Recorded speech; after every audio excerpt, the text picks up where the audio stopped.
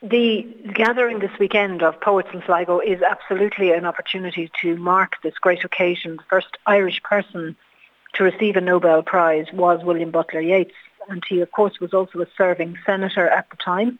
And it was a very prestigious moment because it occurred also the year after Ireland had become finally the Irish Free State.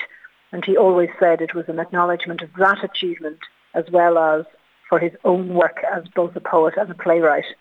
And so it's appropriate to have one big event that concentrates on poetry, not just WB Yeats's poetry. We've called it Poetry Then, Now and in the Future because, of course, he has been an inspiring person for so many other poets that have come through the 20th century. But there was poetry in Ireland long before William Butler Yeats.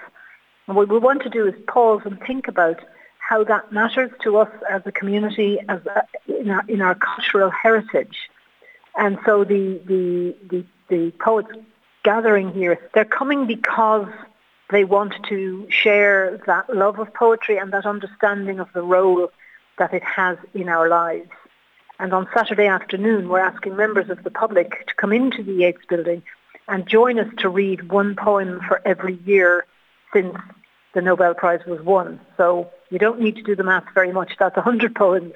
And we'd love to make people welcome to come in. We'll have the poems printed out. Doesn't matter if you don't know the poem. Doesn't matter if you don't know your Yeats.